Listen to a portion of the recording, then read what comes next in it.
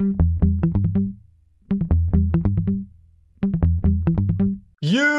know I'm right. The podcast that uncovers the origin stories of some of the biggest names in sports, entertainment, and media. Nick Durst here once again with the one and only Joe Calabrese. And Joe, I'm excited for our guest today.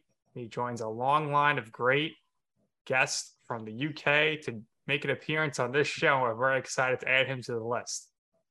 We are excited to add him to the list. Get to talk a little golf today, which is nice, something that we don't do too often.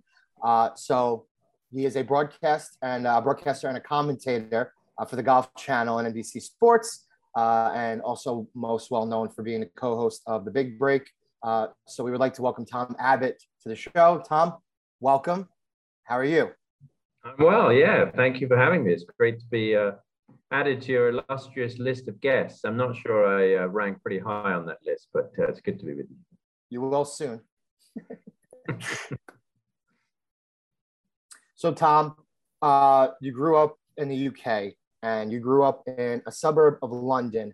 Now, I'm going to try to pronounce this correctly. Cheam? Yeah, you got it. That was good. Okay. Good job, Joe. Okay. There you go. I was between that and Cheam, and I wasn't totally sure, but so yeah, you grew up in Cheam. So how was it like growing up in a suburb of London? Well, I think when I was growing up, I really didn't appreciate the fact that I was living so close to a major city because it was just normal. That was where I grew up. And when I was talking about this with somebody the other day. When I was growing up, I was kind of intimidated by going into London. I grew up about 12 to sort of 15 miles from the center of London. And I wouldn't really go into town very often. Even as a youngster, I didn't really go up into London very much. Stayed in the suburbs and around home. And so I was really quite intimidated. And it wasn't until I went to university and then, started to really appreciate that I lived or grew up in this amazing city that I spent more time in London proper. But yeah, it was a pretty good experience growing up. My parents actually still live in the house where I grew up. So whenever I go back home, it feels very comfortable when I visit my parents.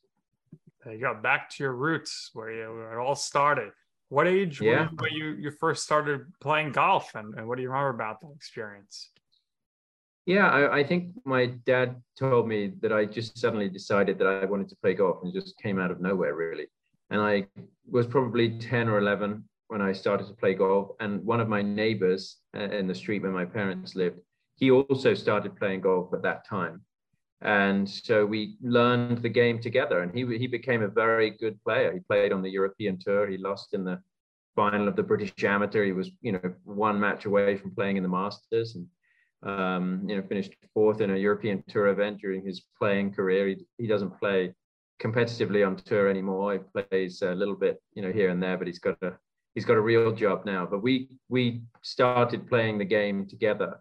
And strangely, we joined a golf club that was like 30 minutes drive from where we lived.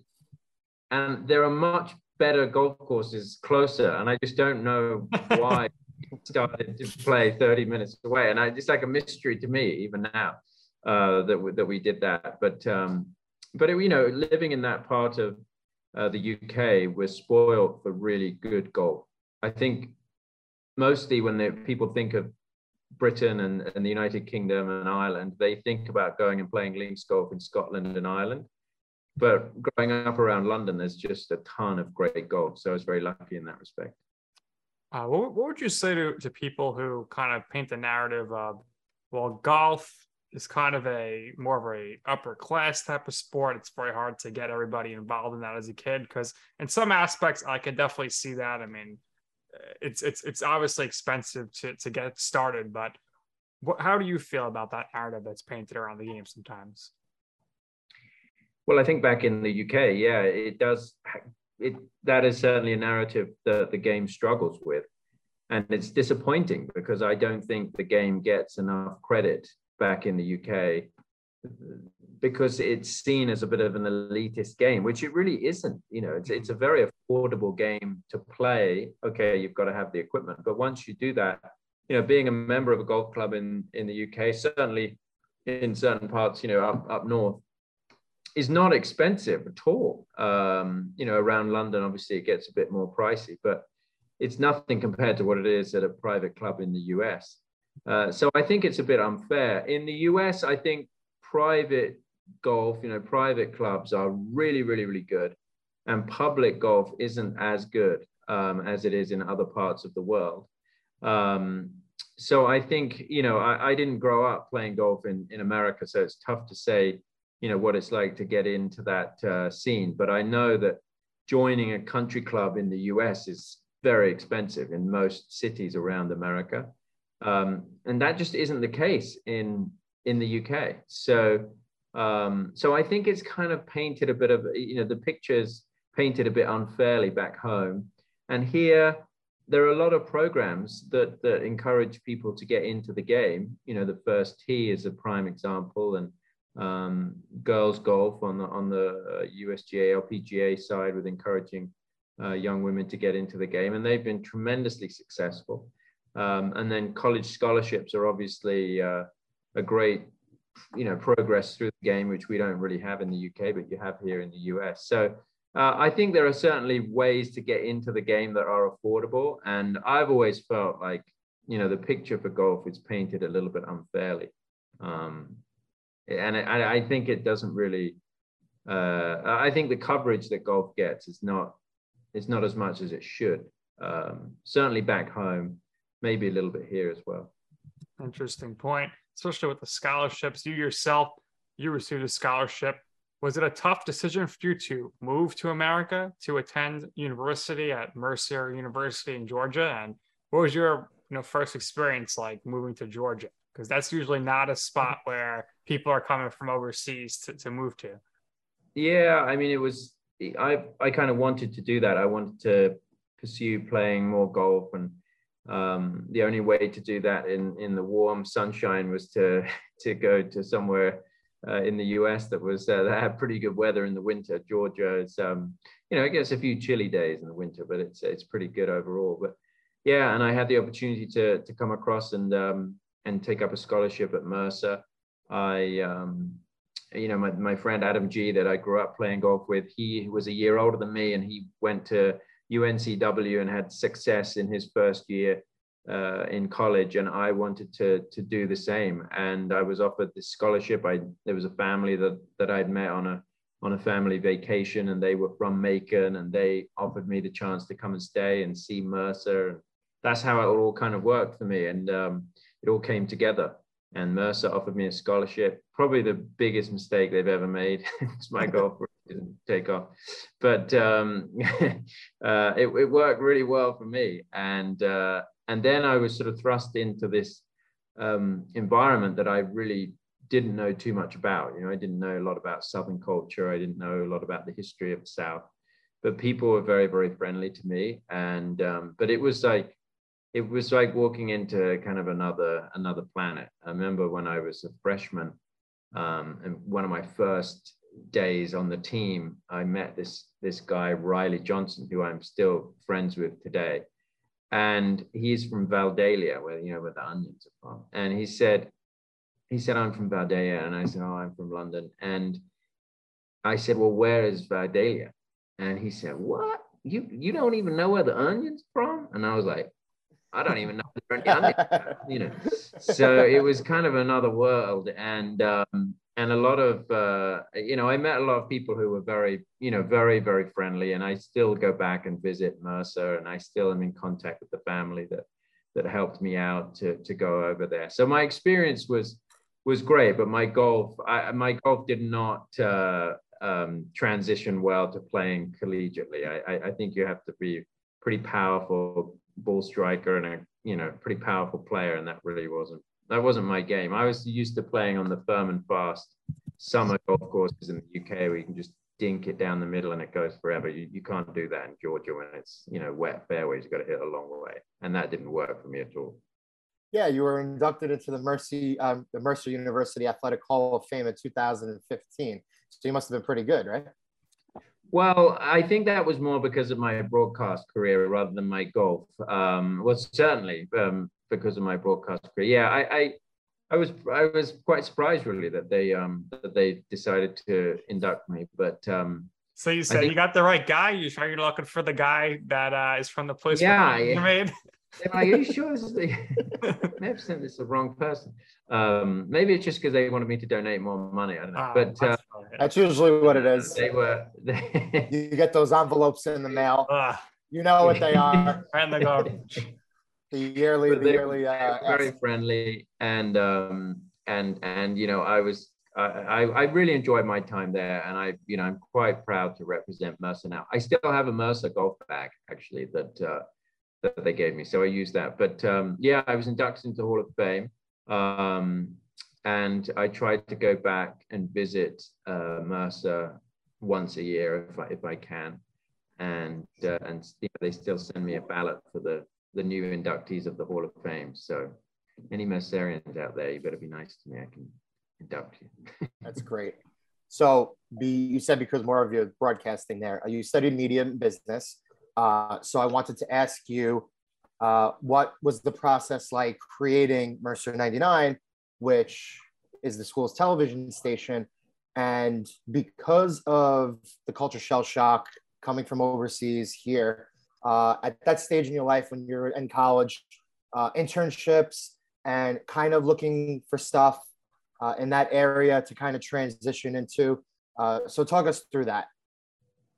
Yeah, I mean, my mother worked in television, so I grew up around TV. And when I came across to Mercer to study, I wasn't planning on working in television. I really didn't have a plan.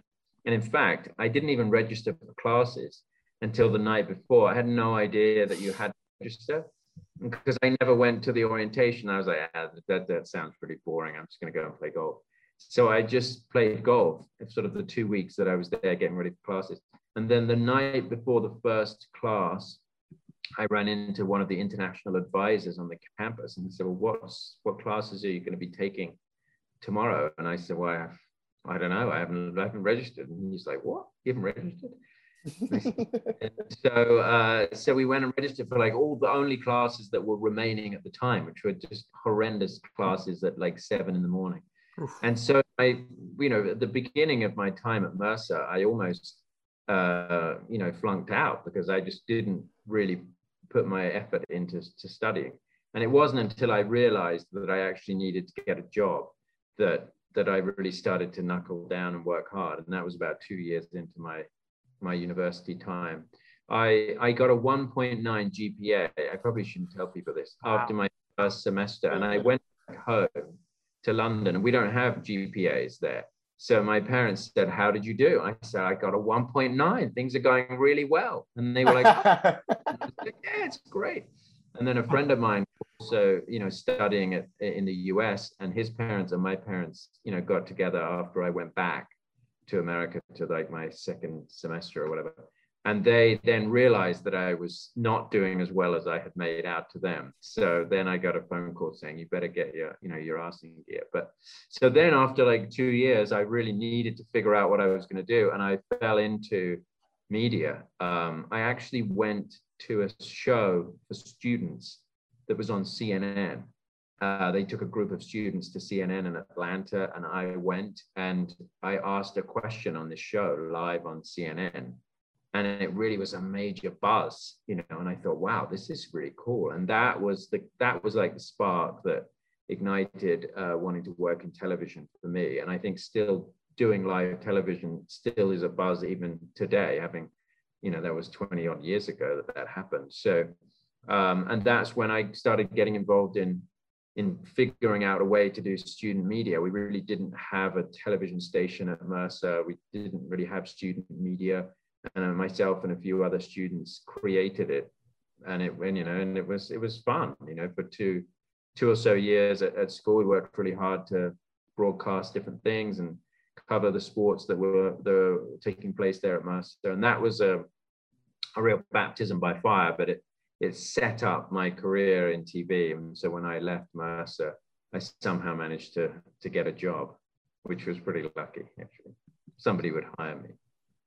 So tell us about your first jobs out of college, and how did you end up getting the chance to be on air? Obviously, many people have to start behind the scenes, work their way up, and then tell us about being the first ever CBS 19. CBS 19. You're on the first ever broadcast 2004 in Charlottesville, Virginia, as the sports anchor. Yeah, so I do a lot of on-air work when I was in college, which helped having, put a resume reel together, which you use in TV to get a job. And so I sent out a bunch of those to loads of different stations in America because I'd been in America. It was tough to go and do that in the UK. We don't really have that sort of local news system in the UK. So it was easier to do that in the US. And this station in Charlottesville, Virginia, which was brand new, took a chance on me. A guy called Bill Vareca, who was an older gentleman who had been a TV veteran, and he was tasked with starting this TV station in Charlottesville. And at the beginning, it operated out of a trailer in the parking lot. And I went up there, I moved up there I drove my car up to Charlottesville, Virginia, got this apartment, and they were operating out of a trailer, and homeless people would come in the middle of the night, like knocking on the door. And one time it caught fire in the middle of the night. I mean, it was a comedy show, starting this channel. But it started in sort of November of 2004, I think that was. And I was doing sports, which they thought was like a gimmick. In fact, they dressed me up as the Virginia Cavalier and put me on the horse to do this promo. There are some pictures around. I don't know where the promo is anymore, but there are some pictures. And so I went and did this promo where I dressed as the Virginia Cavalier and sat on the Virginia Cavalier's horse that he rides out into the stadium at the football games. And I didn't really know anything about what I was doing. I didn't know anything about Virginia sports. I had to learn about all these different sports that I was covering. And it was fine when you looked at sort of high school football and high school sports, because a lot of people don't know about these high schools, because unless you're from that area. Right. But when it comes to SEC and ACC sports and it's professional sports in Washington, and I was a complete novice. I mean, I interviewed Bobby Bowden in my first few months, and wow. He was probably, what is this guy? This guy doesn't know what he's talking about,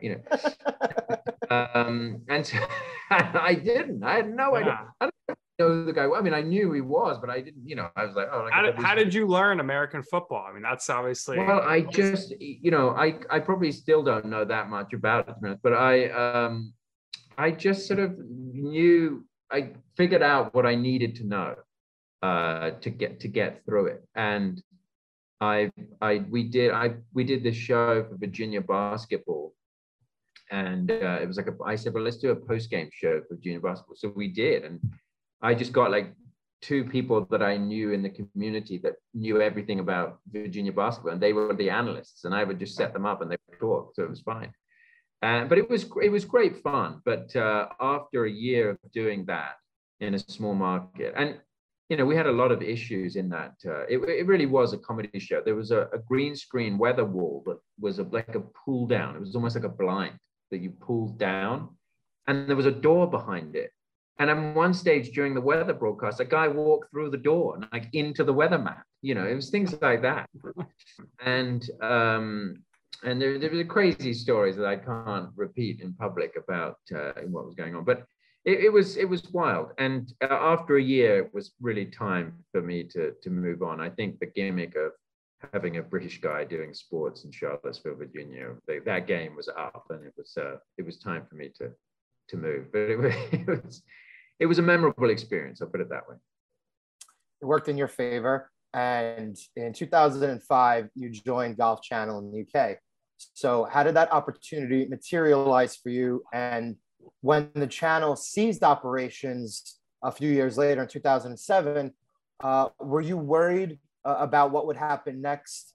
Did you think that the US network was going to pick up everything? Or did you kind of get nervous that maybe you had to move back and you didn't know if you were going to be able to stay home or you had to come back to the States? What was your mindset like at that time? Yeah, so I was dating this girl in Virginia who had worked for the Golf Channel for a year, and she said, you should go and work for Golf Channel, it'd be a perfect match. And this opportunity came along where I could go down to Orlando and work on the Golf Channel UK. And it worked out. And I went down to Orlando, and I moved down there and started working on the Golf Channel UK, doing some production and doing some on-air work, and pretty quickly full-time on-air work. And then the contract ended with Golf Channel UK. It was broadcast out of Orlando, but it was airing in the UK. And that contract came to an end with the channel in the UK. And there really wasn't that much for me to do, but I guess I wasn't making a huge amount of money. They were like, "I will just keep him, put him on a couple of different things." And they put me on this thing called the FedEx Market Report, which was a business report that aired in Golf Central every night. And it was about 2007, 2008. And every night the news was horrendous. Like, the economy was going through the worst period in the history of the economy in the US, one of the worst periods ever. And I was going on there spreading the terrible news every night, that people's savings were being completely wiped out. And it was just, you're going to lose your home. You're going to lose your savings, but don't worry, we'll be back tomorrow with more FedEx Market Report. Let's go back to the golf. So it was, it was pretty insane. And thankfully, after that, things kind of worked in my favor, because we signed a deal with the LPGA on the domestic side in the US, and I had worked on a lot of the LPGA golf that went out in the UK. So I had experience, and that kept me alive because they gave me a chance to do that. And then Big Break came along pretty shortly after. So there was a sort of a transition period where I didn't have a huge amount to do apart from the FedEx Market Report. But then with the new tour contract, there was a lot of energy in the building at that time down in Orlando. So they must have figured, let the British guy deliver the bad news to break it down. Put him on. Just let him go out there every night and talk about how much the markets are down today. That's very funny. What was it like for you the first time you got to broadcast the Olympics? Yeah, so I did Rio in 2016. I actually went to Copenhagen. I think it was 2009. I think they said, right, you need to go to Copenhagen. We're going to send you over there because golf is going to be. They're going to vote at the Olympic Congress on whether golf should be put into the Olympics. And so I went to Copenhagen on my own, actually, and I think we used like a local camera guy. It was kind of it was a bit of a bare bones operation. And so that was the first foray into the Olympics. And then 7 years later, I was part of the broadcast team that did the Olympics for the first time in 100 years. So yeah, that was great. I mean, it was very, very different. We didn't know what to expect with golf in the Olympics. And one thing that surprised us, which we don't deal with every week, is that there's a race for basically like 3 different tournaments. The gold medal is one, the silver medal is the other, and the bronze is the other. So there, it was really exciting. Even if somebody's running away with the gold, there's still the chance for a silver and bronze. So that's one thing that we kind of didn't expect. We didn't really know what to expect from the golf course in Rio, and it was really, really good. Miguel Hans had done this golf course down there. And the other thing about that was being down there was you can go to other sports. If you have this NBC credential for the Olympics, you can just go and watch other sports. And so I remember we went to the final of the soccer, and Neymar, I think, scored a penalty to win in like extra in penalties, I think. And that was just insane for Brazil winning on home soil. I went to the cycling, which is really big for the British team, and the energy in there was awesome. I went to tennis to see Andy Murray. So yeah, I mean, it was incredible. I think some of my colleagues saw the swimming world records. They saw Usain Bolt, and they saw the final of the soccer. I didn't get to see, the other two, but the chance to see other sports is amazing. I think the Olympics is just such a celebration of athletes and sport. That was the one big takeaway that I took, that how much of a kind of a celebration it was. Rather than, on television, you don't really get that feel unless you're actually there. Yeah, I can't get enough of the Olympics. I think it's absolutely awesome, and it seems very exciting. Hopefully one day get to go to one. Perhaps we'll cover one. Maybe me and Joe will be in LA for the 28 games. We'll meet up with you, or 2024 in Paris. Maybe we'll figure something out. But it's just an incredible experience, it seems like, that's for sure. And another incredible experience from a spectator's standpoint has to be hosting Big Break. How did that show come to be? And tell us about the Big Break NFL series with Michelle Tafoya, who was one of our former guests as well. Yeah, so Big Break was kind of a surprise to me at the time. I didn't expect them to come to me and ask whether I wanted to host, but they were making some changes on the talent side of the show, and they came to me and asked whether I would do it, and I said yes. And I embarked on 11 seasons of hosting over 5 years, and it's kind of been a big part of my career, and a lot of people still remember me for doing that show. And we went to a number of places around the world to do it, and it was just such a fun group of people. You forget about all the crew. It's about 100 people that worked on the show, that traveled on the show, and producers and camera guys and audio and grips and lighting and makeup and all these different people that work on the show. And we just had a good time. It was hard work. Like, the days were pretty long. You would shoot one show per day. So at the beginning of the shoot, with more contestants on the show, the days were a lot longer. And I remember when we went to Ireland, we had this really long day. It was so windy, and it was cold. And I got back to the hotel room after working for 14 hours and thought, my gosh, I got to do this for another 13 days. This is insane. But it was I made a lot of friends on that show, and I still run into people. In my camera guy that worked with me, a guy called Dan Steele, we called him Steely Dan, obviously.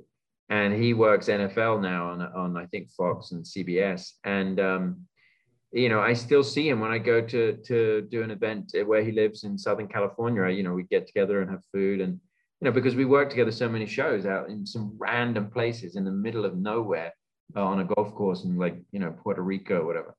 And but Big Break NFL was actually, it's always been something that I think has been tried to bring in other athletes, but at the end of the day, golf fans really want to see golfers. So I think Big Break NFL didn't do as well as maybe was expected, but the star power was high, and working with Michelle was phenomenal. I mean, she is a great, very professional broadcaster, and I learned a lot just from being with her for 2 weeks and seeing the way that she prepared and seeing the way that she came to the set every day ready to go and didn't make any mistakes, because we would have scripts that we had to learn, and we would then recite the scripts to camera and go through these pieces. And oftentimes you'd make a mistake and they'd say, okay, well, let's do it again. Michelle would nail it every time. And I remember the introduction, we were on the beach at the resort there in Puerto Rico, weren't we? And she had to give the bios of every single NFL player that was on the show, and then introduce them, and they would come down from the villa and stand with their team on the beach. And she did the bios without once looking at the script. And it wasn't like she did them consecutively. We had to stop down and reset, and she would take a little peek, and then we would go, and she would nail it. And I was like, oh my gosh, I've got to really step up my game for the next 2 weeks. I mean, she's not going to make a mistake. But we had an absolute blast, and we had a lot of laughs, a lot of fun. And it's just a really good camaraderie on that show. It really was. And, I think it will be, there's a chance that it will come back. There's nothing concrete right now. But I think there's always a chance. And, if the business environment and the commercial aspect is right to be able to make the show financially, I think we'll do it. That's not my domain, but it's certainly something that's been talked about, and it'd be great if we could do it again. Nick and I totally agree. She was one of the best interviews that we've ever had. So professional, so talented, and somebody we were very fortunate to get early on.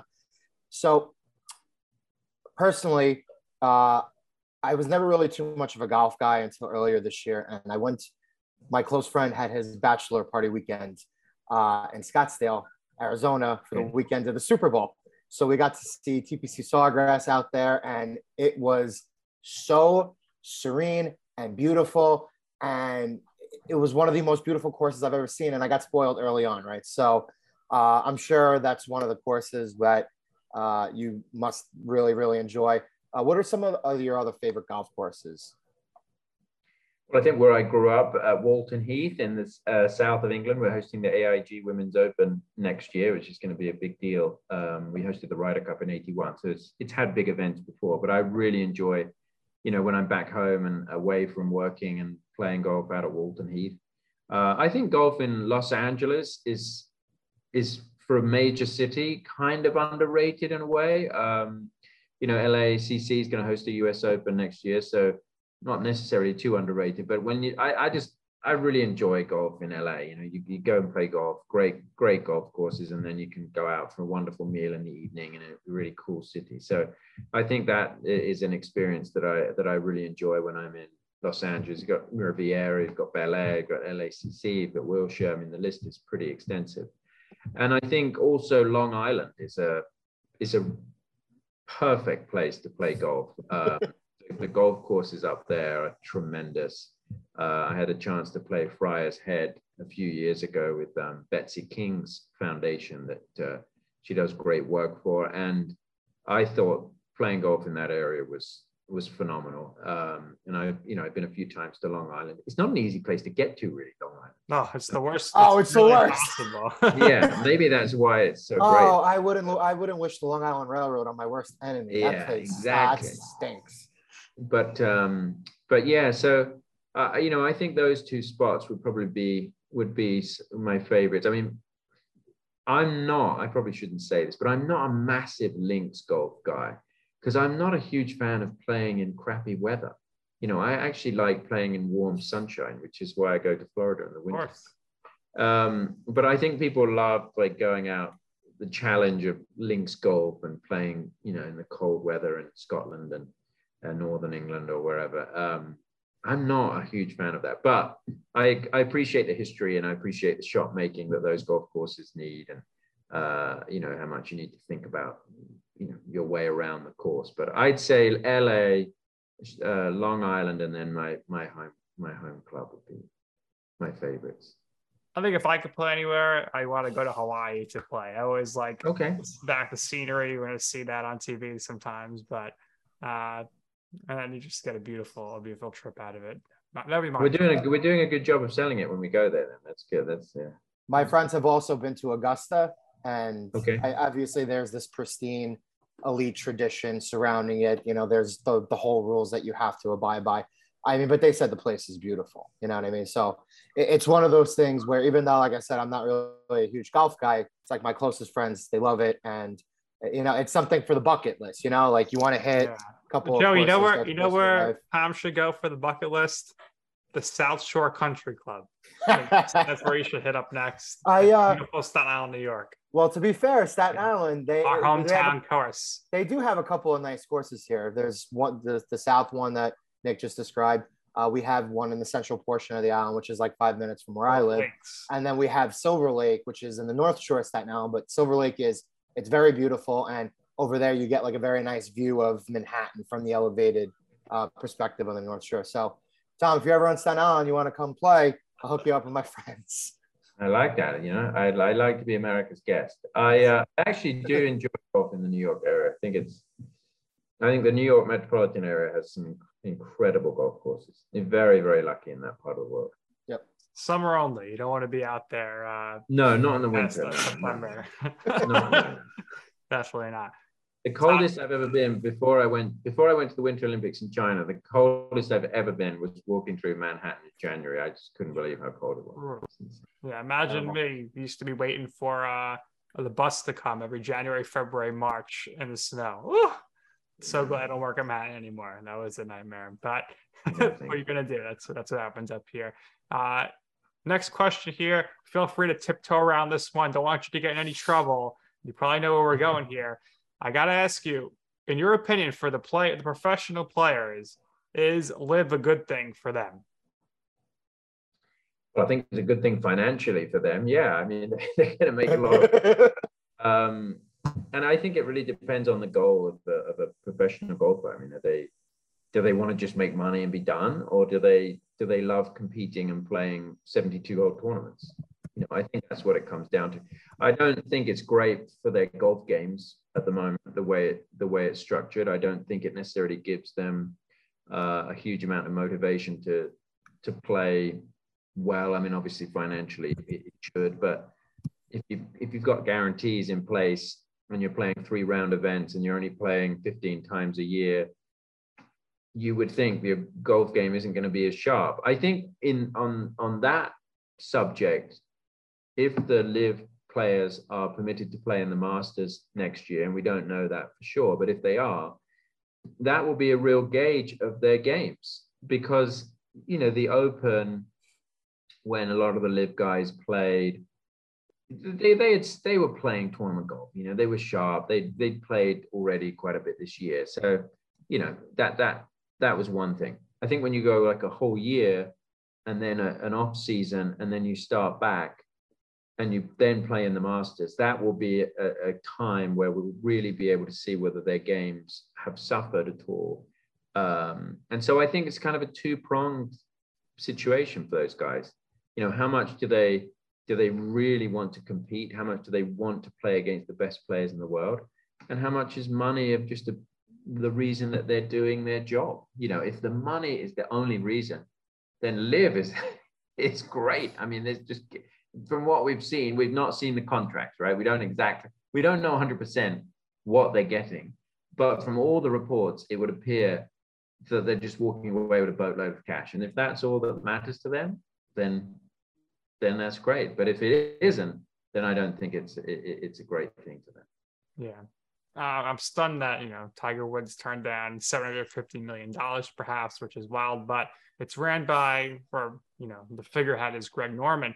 When you were growing up and you first started playing, I mean, Greg Norman was pretty much for you locally there. He was the biggest name. He was it, right? He was someone that all the young golfers aspired to be. Would that be accurate? Yeah, I think with the 96 Masters of Norman and Faldo going head to head, that was something that stands out in every person in the UK who was into golf at that time. That really stands out. And this meltdown from Norman and I mean, it was incredible to watch. It was such drama. And I think, I went as a kid, the first tournament that I went to was the Open at St. George's in '93. And obviously, Norman being there then and seeing him, and what a week that was for him. And I think, he was an icon of the game.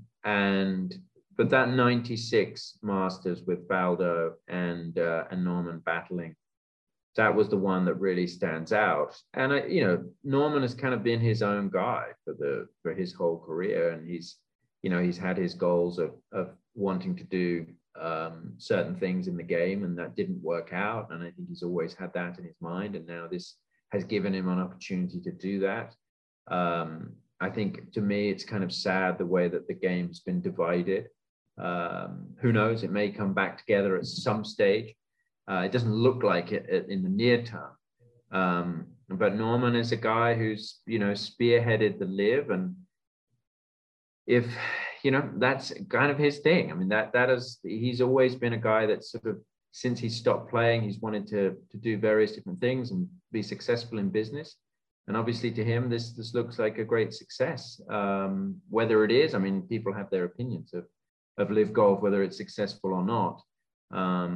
But I think if his legacy in the game is live, and we've divided the game of golf, I think that will be sad. I don't think there's anything to gain from dividing professional golf in the way that it is right now. And Norman as a player didn't win as many majors as he should have won. Mm-hmm. His talent, when you actually look at the way he played the game, the way he drove the ball, how aggressive he was on the golf course, his major championships don't correlate to the way he played. I mean, he was a great player. There is absolutely no doubt about it. And I think the young generation that are watching right now would probably have no idea about that. They see him as this kind of figurehead in the game. But when you look at what he was a great player. But that rivalry with Faldo, I think it still goes today. I think it's still there. But that moment in '96 that afternoon in Augusta was insane to watch, really. Certainly, definitely very interesting times for sure.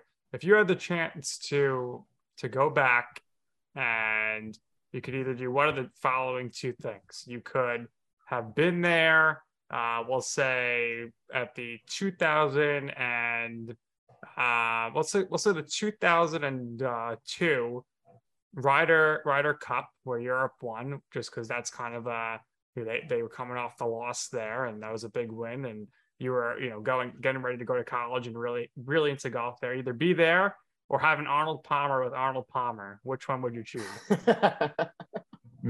Good question. I mean, I met Arnold Palmer a few times. I didn't have an Arnold Palmer with it, but I did meet him a few times, through Golf Channel.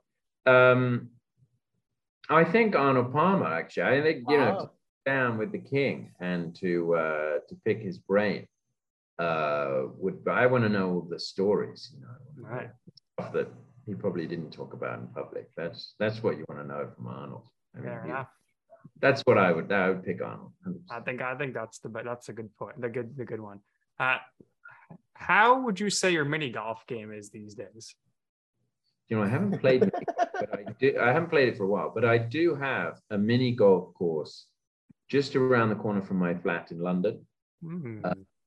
But I've never played it. However, I do have twin godsons, and I think they're 7, and they're just starting to really get into their golf a little bit. So maybe my mini golf future is going to be bright here coming up.